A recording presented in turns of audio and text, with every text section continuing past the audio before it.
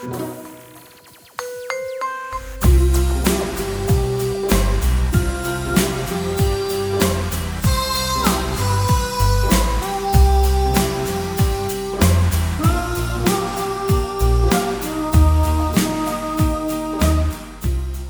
Dave. Hello, Ollie.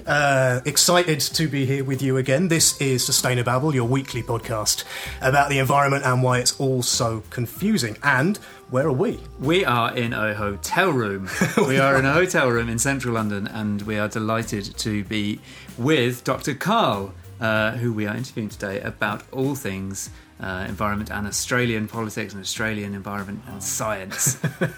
G'day, Dr. Karl. Oh, hi, Dr. Dave and Dr. Ollie. Look, I should point out I'm not a real doctor. Oh, well, neither are we, so that's really? Right. Yeah. You see, I'm only a medical doctor, and according to the university system, to be a real doctor, you have to have a PhD, whereas a medical doctor has only an honorary title of doctor. Did not know that. Well, the degree I've got, or the twin degrees, a Bachelor of Medicine and Bachelor of Surgery. Okay. So I live in the School of Physics at the University of Sydney, and so I'm made aware of the fact that I'm not a real doctor. But on the other hand, I do glory in the fact of being the least smart person in the whole building, which is good because that way I can learn from everybody around me. I find that very hard to believe. My IQ is only 110, but I work hard. See, Maria Maldao got it right in her song when she said, "It ain't the meat, it's the motion. It's what you do with what you got."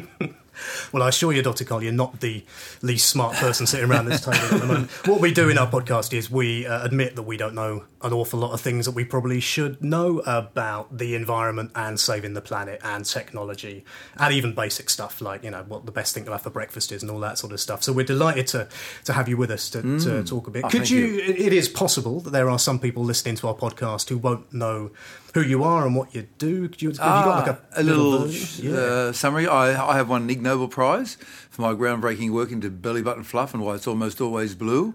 And I have 28 years of education, starting off in baby jail and working my way through kindergarten up into university, and have 4 degrees in physics and mathematics and biomedical engineering and medicine and surgery, as well as several non-degree years of study in computer science, astrophysics, philosophy and electrical engineering. But I get my real education by reading through $10,000 worth, or I think in English money that's 3p. £2.50. Yeah, something like that, of scientific literature every year, which is a pile about a metre thick every month. And so I read that, and then from there I get my further ongoing education. And then I try to turn this into stories, and I've just finished my 38th book, which should be coming out shortly.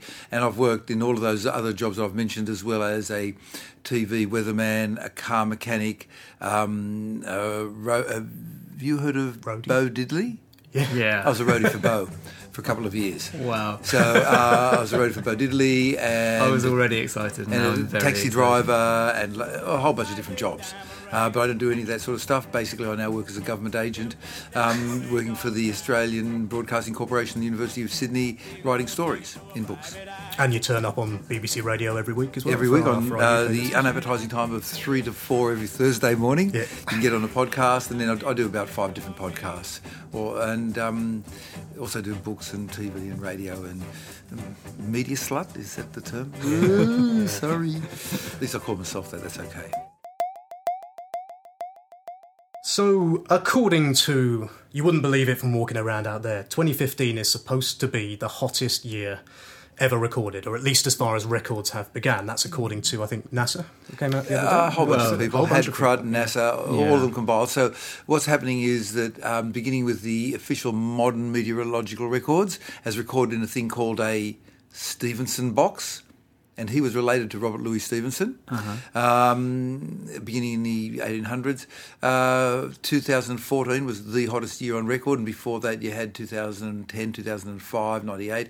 And then in the 7-8 months of this year that have already gone, 6 of the 8 have been the hottest months ever individually recorded in the history of the human race for that particular month. So June was the hottest June, August was the hottest August, etc.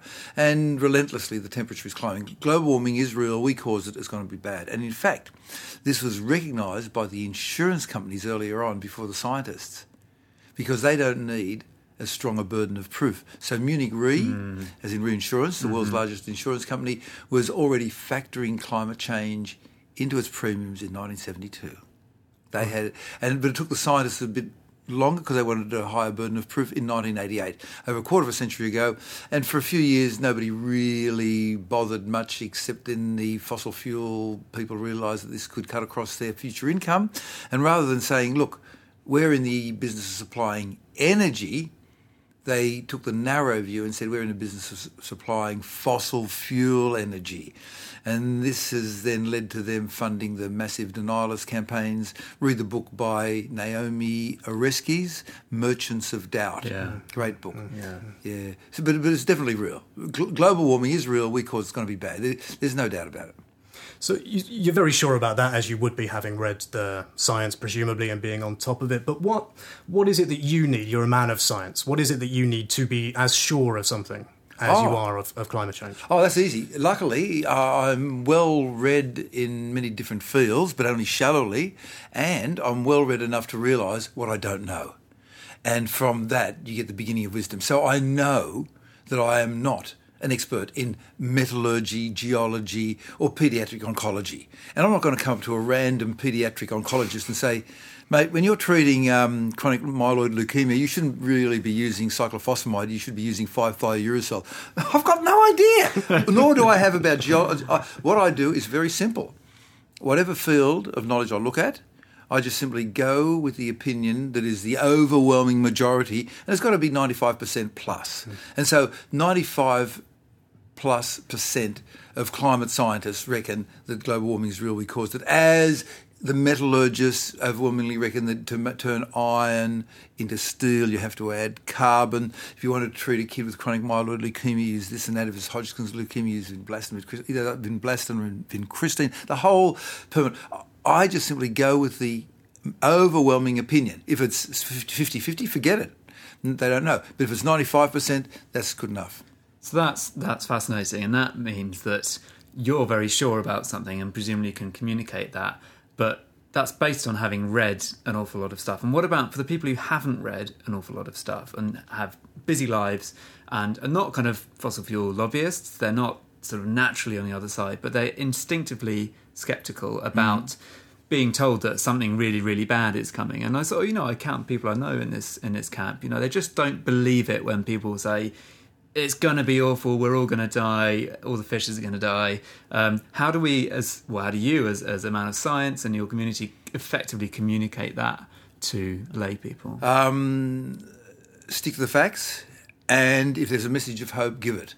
And luckily there are two messages of hope in all of this. One is that the next generation is smarter than us. When you have kids, they'll be 9 IQ points smarter than you. Wow. Did you read this in my 36th book? Like a knife into the heart. Podcast audience, they didn't read my book. Okay, so James Flynn and many others have done the work and looking at not just America, where it started, but all the developed countries. From 1932 onwards, the IQ is going up by 9 points per generation. Wow. And so there's a standard IQ test called the WISC, which you might have heard of if you've done psychology, WISC, Wechsler Intelligence Scale for Children, I think it is, and they've had to scale it up over and over again. So if you gave last generation's kids, if you gave today's kids the test from one generation ago, instead of getting 100 on average, they get 109. So they've always had to scale up. So the first thing is that we're getting smarter. Not too sure why, but the brain is a fluid, flexible learning device, among other things. Second thing, we are living in the most peaceful time ever. Now, you might not believe this by looking at the media, but it's because the media have got a very simple 5-word motto. If it bleeds, it leads. If you've got a choice between a school getting a new library or a terrible accident between a bus involving ducks and nuns and orphans, they'll go with that every time. And a bit like this podcast. And so there's a wonderful book by Steven Pinker called The Better Angels of Our Nature. I apologise for the fact that it's 800 pages long and it's got really small writing. So read it, and at the end of that, you'll say we are living in the most peaceful time ever. Things are bad, but we can do something about it. We could go, if we wanted to a war footing and not burn any fossil fuels at all to get the energy we need within 10 years. In 1941, I think it was, or 40, on the 7th of December, Pearl Harbor got bombed within 9 months. The number of cars made by the American car factories was zero. They'd switched over entirely to war material. So we could do the same thing. Just on solar cells, assuming that you get a bunch of solar cells and you cover a block of land, and you only cover 1/3 of it to allow for access and shadowing, if you get a block 50 kilometres by 50 kilometres, that would power all of Australia, which has nothing to do with the United Kingdom. But if you get 500 kilometres by 500 kilometres, which is a tiny dot in Australia, you could feed the whole world with electricity, but only during the daytime hours. But that then assumes that you then need a worldwide grid and you have it distributed. We could do it really easily. I just hope that the energy companies would accept this. I've just been reading now in The Guardian about how the energy companies acknowledged climate change in the early 70s and then said, well, what if we change our way of doing business? We might be different, could lose the profit. Let's just do BAU, business as usual. So how do you convince people? You stick to the facts. And luckily, some of the newspapers lie, so you can break those facts. Is there a newspaper here called the Daily Mail? I read that on the way over from Rome to here. It was amazing how many errors you can pick up in such a short period of time. It's famous for it, yeah. Really? Yeah. But errors of fact, like 1 + 1 = 2, or 3, or 4. It was amazing. Reading anything that had to do with science was sort of half right or wrong. So you said you're optimistic that if it came to it, we could chuck all our eggs in the basket and sort out climate change, and that people are going to be cleverer in the future, and you've got a basic message of optimism in humanity's ability to, if the chips are down, do something. But it doesn't feel to us, I guess, in a lot of the stuff we look at in our podcast, as if we are anywhere near the point where that's going to happen. So at the moment, politicians seem a long way away from a war footing on climate change anywhere. So what needs to change? How bad does it have to get in order for a war footing to be realistic? What needs to happen? Very perceptive question. The trouble is we humans, as part of our evolutionary survival of getting through the next hour, are wired up to respond to what is urgent, not what is important. It's urgent that you go to the toilet or get food for your kids or kill that dinosaur or walking whale, but it's not important that you plan for 3 days down the line. So I'm sorry, we'll do it only if we get wisdom, which can occur by the mass media or the internet mass media. I'm waiting for it to change the game, because what we've got is the old masters of war running most of the media and saying that there's nothing to worry about. And so you might have seen the headline in some of the Murdoch press saying that there's going to be an ice age in 2030. And if you actually go to the trouble of reading that paper, at no stage did the scientists say that there will be an ice age in 2030. It was deliberate misrepresentation. And there's other newspapers that misrepresent what's going on, and they are leading to the deliberate confusion. The only thing that will really change is either they change or they become obsolete, or we have a disaster. In 2004, in October, the Gulf Stream switched off for about, I think there was a report in New South Wales, I think it was 10 days. And if it had stayed switched off for 100 days, this part of the world would be very cold. Sure, yeah. But it's switched on again. We don't know why it's switched off. We don't know why it's switched on. We know it's been weakening. The Gulf Stream. Let me just introduce the audience to the concept of the thermohaline current. Thermo means heat. Haline is a Latin word meaning salt current. So pick a packet of water on the equator heading up towards Europe. It's really hot, that's the thermo part, and so some of the water molecules, the H2O, they look like little boomerangs, they evaporate off, leaving behind the water and the salt, so it's just a little bit more salty, hence the haline bit. And so as it heads up, it's evaporating off, and then it brings the heat from the equator up to Europe, heads up towards the North Pole. Now it's really getting dense. and there's some fresh water flooding down, which flows on top of it. So it dives down and chucks a Yui. Is that a term that you guys understand? Yeah. Performs a change of direction in the opposite direction, 180 degrees or something like that. Chuck a Yui. So it chucks a Yui and goes back and then goes around the world. And this thermohaline current then comes back down across Africa, across the bottom of the world. Part of that circulation around the South Pole comes across the bottom of the Indian Ocean, throws a little arm up there, across the bottom of Australia, into the Pacific, and then it goes around and around and around. It has been interfered with many times. I'm sorry to say that if the people who are running the media continue to do their deliberate disinformation, then they manage to control journalism on the internet, which they can't because there's you. But if they're more powerful by numbers, then the only thing that will force us into action, onto a war footing, is a disaster, such as suddenly the thermohaline current switches off, and then everybody in Europe has to become refugees in the Middle East. Wouldn't that be a turnaround? Is there do you think there's a debate often rages in this country in slightly wonky communities, right? But whose responsibility is it? So there's been a clarion call on scientists, and a lot of people saying scientists should be more outspoken and more vocal about the threat of, for example, climate change, although not just that. Do you think scientists do have that responsibility to try to cut through, or is it not? Is it too hard for them to do? Hard. You wouldn't expect your carpenter or chippy. Do you call them chippies we here? do, yeah. Oh, really? Oh, Yeah, got that. And electrician is a sparky. Uh-huh. Okay, you wouldn't expect your chippy to be able to be a sparky.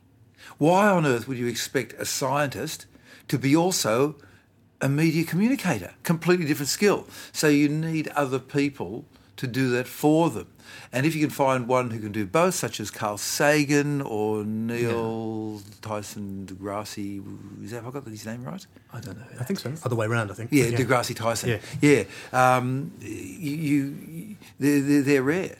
And the other thing is that with regard to predicting the future, it as being relentlessly bleak, it's a bit of a downer, even if it's true. And the thing is, it's a slow motion tumble. The way to look at it one way is that anybody who's over, I think the current age is 31 years and 30 months.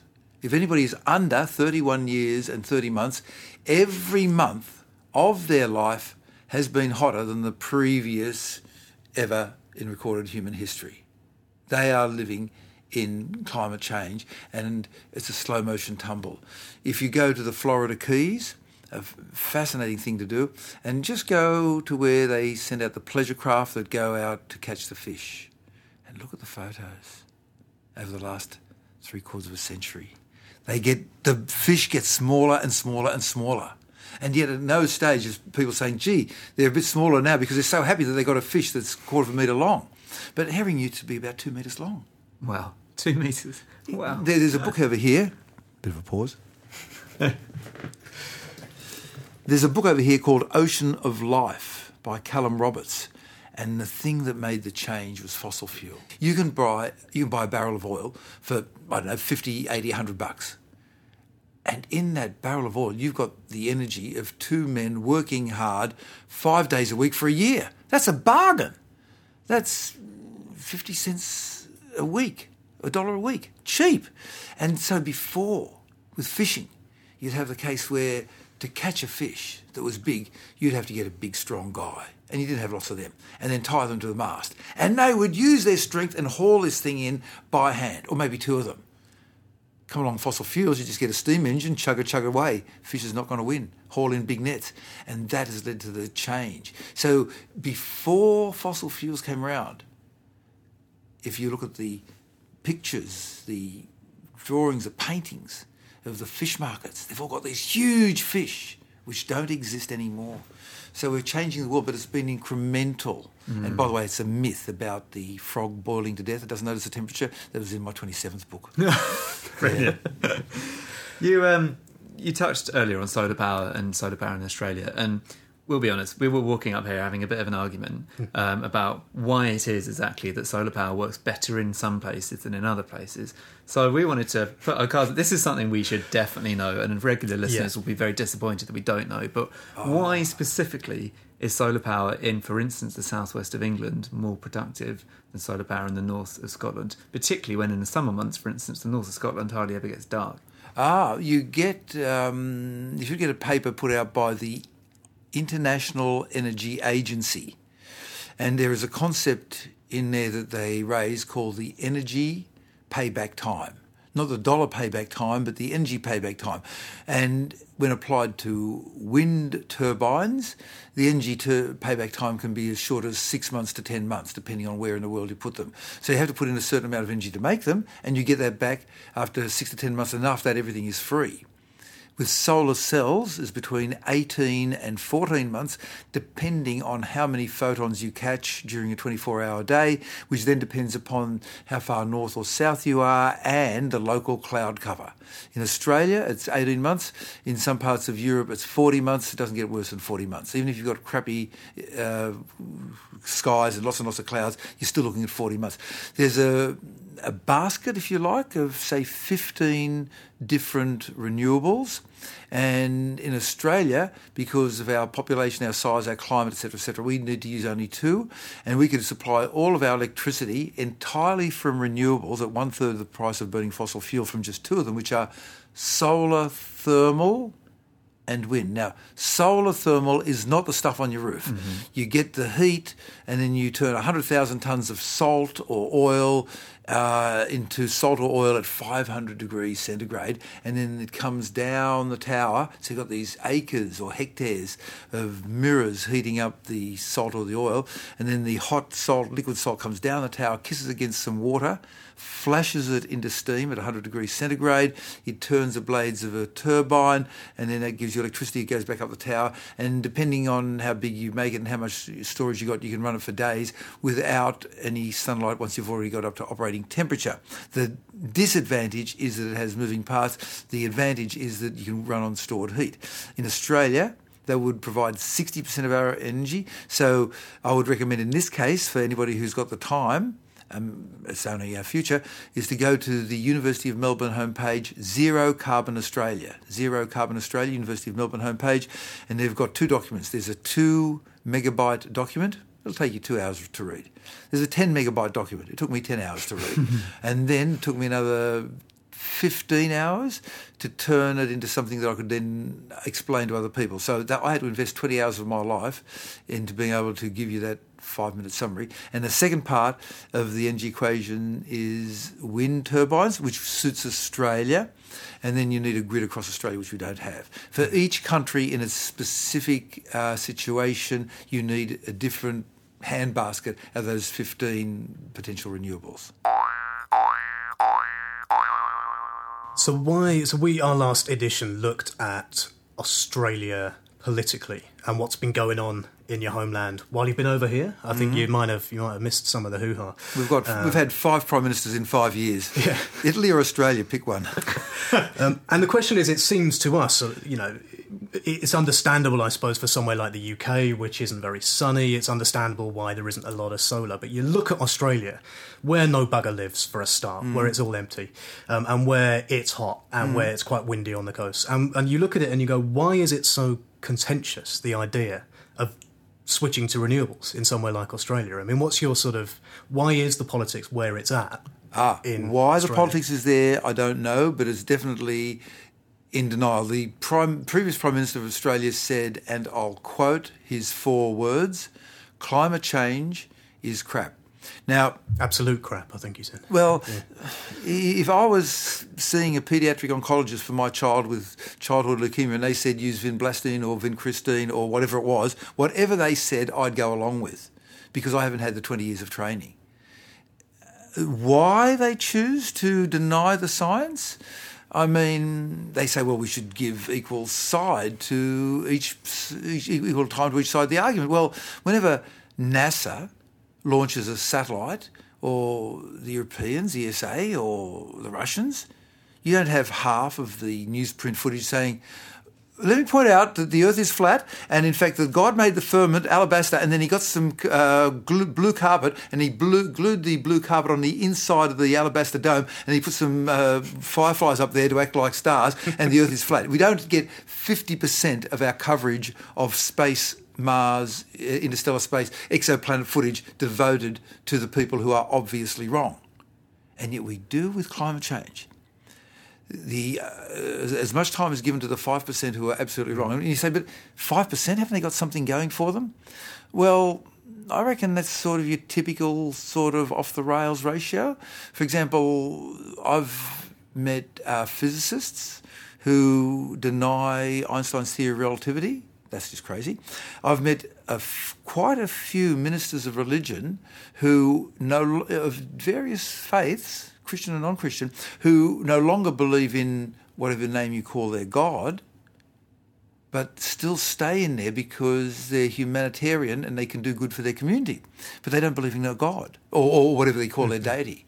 So you've got 5% of the scientists saying there's no climate change and 95% saying there is. I think you can discount that 5%. Why the federal government has chosen to do that in Australia, you'd have to look behind the scenes. You're never going to find that out. Are you optimistic? Oh, yeah. Do you think we can sort this out? We, humanity, can sort this out? Sure. If we decide right now we can have the whole planet running entirely off renewables for electricity within 10 years, then we've got the problem of the oceans.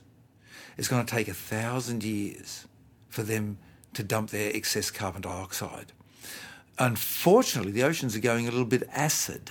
Now, when I say acid, I don't mean that you go down to the beach, put your foot in, and suddenly there's this bleeding stump whereupon the vampires come around and start eating you because you've invited them in because there's blood on you or something like that. But rather, that the pH has shifted. Now, for those who are not familiar with chemistry, pH 14 is very alkaline up around the stuff in your dishwasher.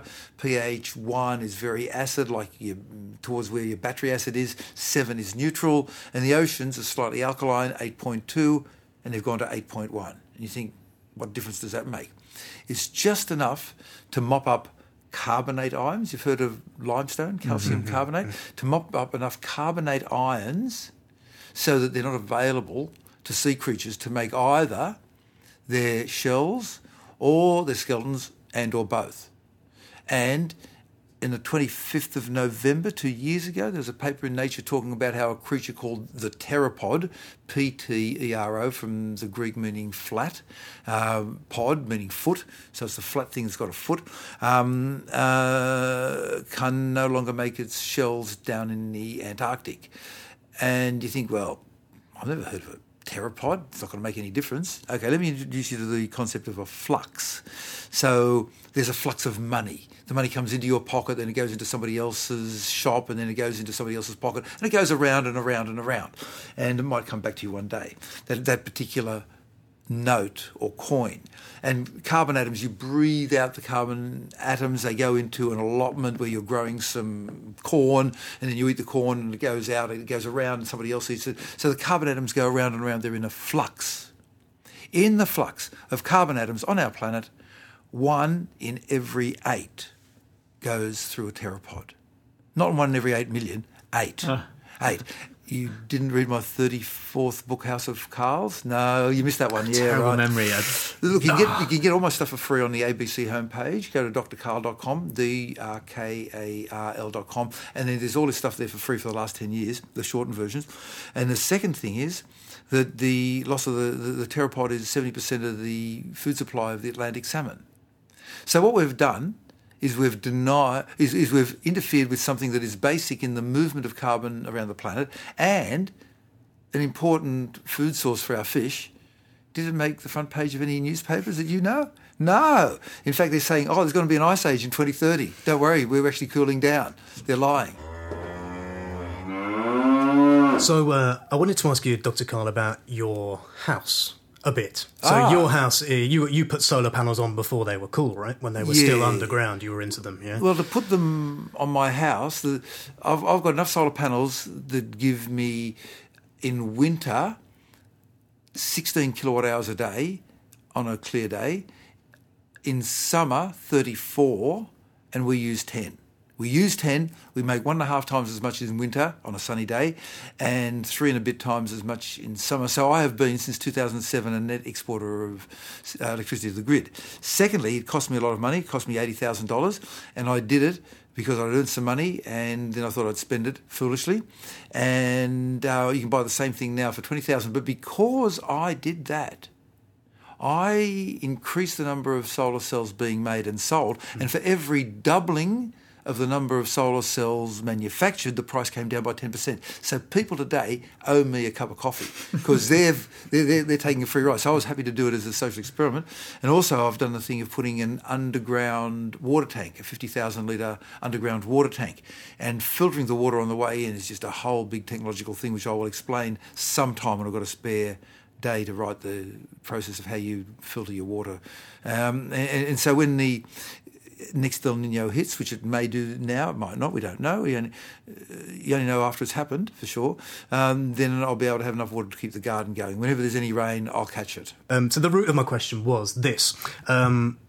What should people do in their everyday lives? Like, so you're motivated by technology, you're motivated by science, and you understand, you put solar panels on way before anyone else did. But for a lot of people, it's all a bit of a hassle, and they think, does it make a difference? And people always ask us, well, what's the one thing I should do about climate change? What's your answer to that? That's very hard because, unfortunately, we're being ripped off.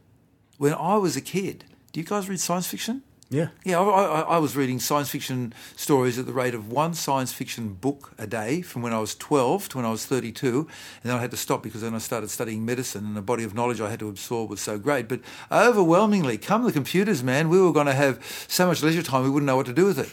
What went wrong?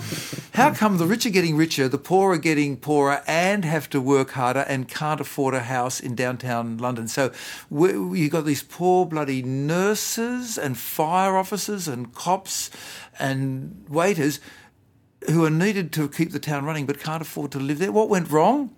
I don't know. So getting back to the question, what is the one thing that we can do? Firstly, it's hard because most of us are working so hard we don't have time that is our own, where we can reflect. We're just busy on a treadmill. Secondly, we can operate on 3 levels, which is personal or business, corporate or political. And in 2007, I ran for politics in the Federal Senate and failed completely.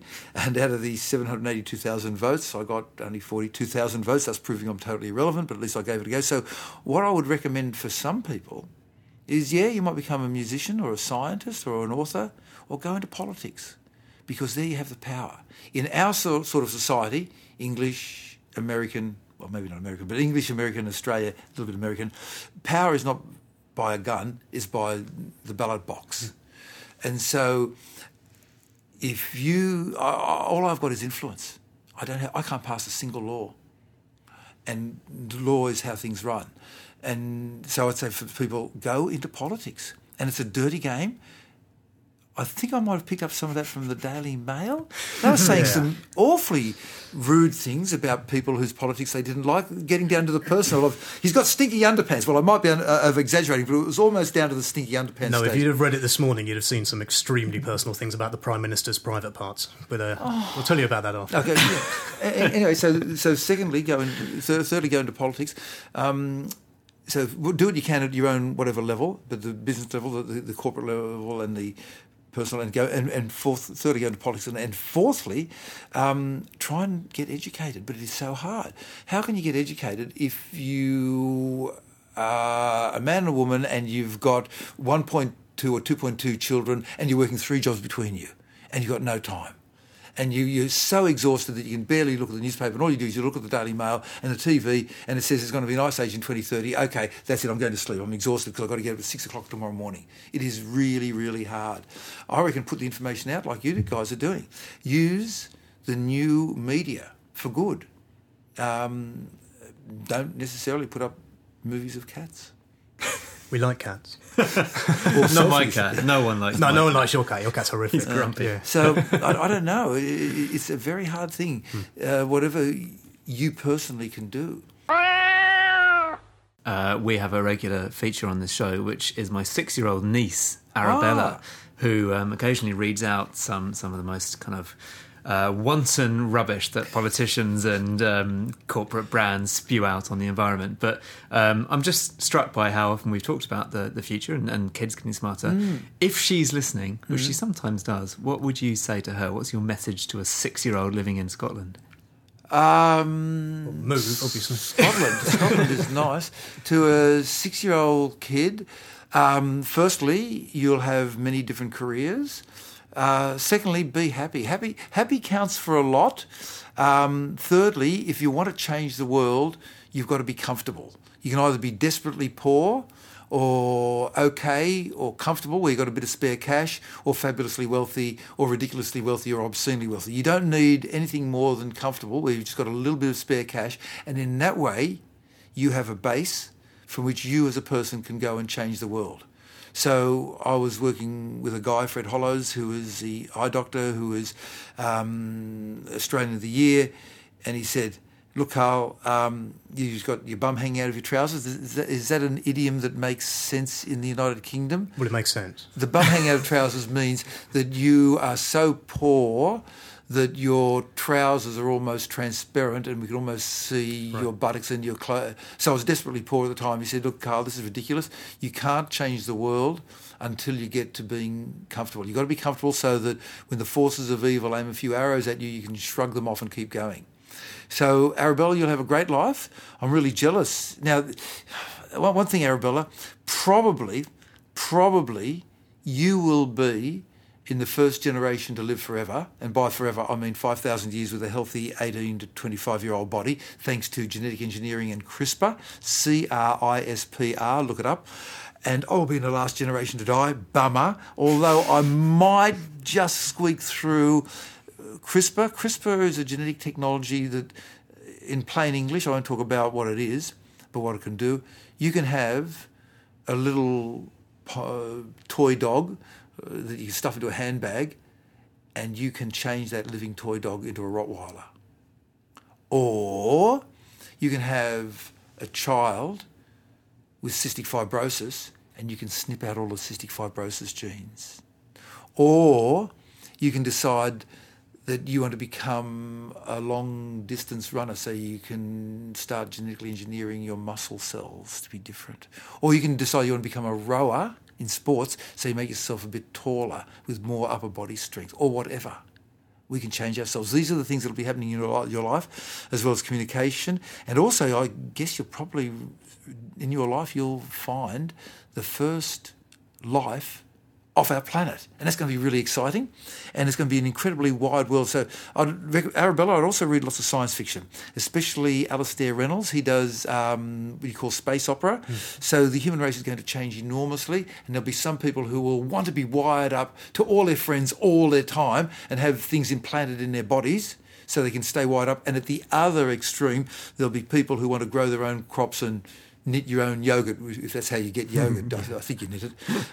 And we'll split into many different ways, and we'll become, and with a bit of luck, we'll become a space-going race. So, advice: be happy. Realise that you're smarter than your parents. Be kind to the poor buggers when they can't program the antimatter generator again, or the dark matter machine, or the dark energy machine, because your kids will be smarter than you. Don't worry about it. That's probably all we've got time for in this episode. And just before we go, I'd like to say thank you so much for answering our questions and for taking us on such an exciting and wonderful journey of science and communications and space hopping as well. Where can people find you if they want to listen to more of your stuff? drkarl.com, drkarl.com. I've got 4 podcasts. There's a BBC one, and then there's a Great Moments in Science one, which is a 5-minute story that on average takes me 20 hours to write. And then there's the Australian Triple J podcast, and then there's the Sleek Geek podcast. The Triple J podcast is a little bit more vivacious, shall we say, than the BBC one. And I'll give you an example. So on the Triple J podcast, once a woman rang in and said, "Hi, my name is Charlene. And whenever I have oral sex with my husband and his penis hits the back of my throat, I go temporarily deaf." So I got all my girlfriends and I asked them to do it, and they said it happens to them. Why, Dr. Karl? And the answer is... So when you are listening to the quietest noise that you can possibly hear, your eardrum goes back and forth a distance equal to the diameter of a hydrogen atom. Now think about a sheet on a clothesline blowing in the wind, and imagine that it's suspended by the top, so you've got a bunch of clothes pegs. Americans wouldn't know this. They probably think you glue them on because they don't use clotheslines. But so you clip them on with clothes pegs at the top, and if a breeze comes along, it just the sheet blows backwards and forwards. But suppose you then tie it to the ground at the bottom, and the wind comes along, it hardly moves at all. That's what's happening to the oral sex eardrum. When the penis hits the back of the throat, I think it hits the eustachian tube and blocks it and puts a pressure wave on the internal eustachian tube, which then locks the eardrum in place so that it can't be so fluid and easily able to move, and as a result there's an increase in the pressure, which then leads to a lack of compliance. That's a specific engineering word. A lack of movement, a lack of freedom to move in the eardrum, and so temporarily the outer world goes deaf. I think. I haven't been able to get the funding. Hang on. Yeah, we can have a wet round. We'll Sustainable's listeners will be more than happy to pay for that one. Well, we have done MRI sex funding to find out what happens to various parts of the human body. And, people should be serious about it. Look, sex is not something that only terrorists do. Sex is the most beautiful and sacred experience that money can buy, and people should respect that. Dr. Carl, thank you very much for your time. Hugely appreciate it. Thank you.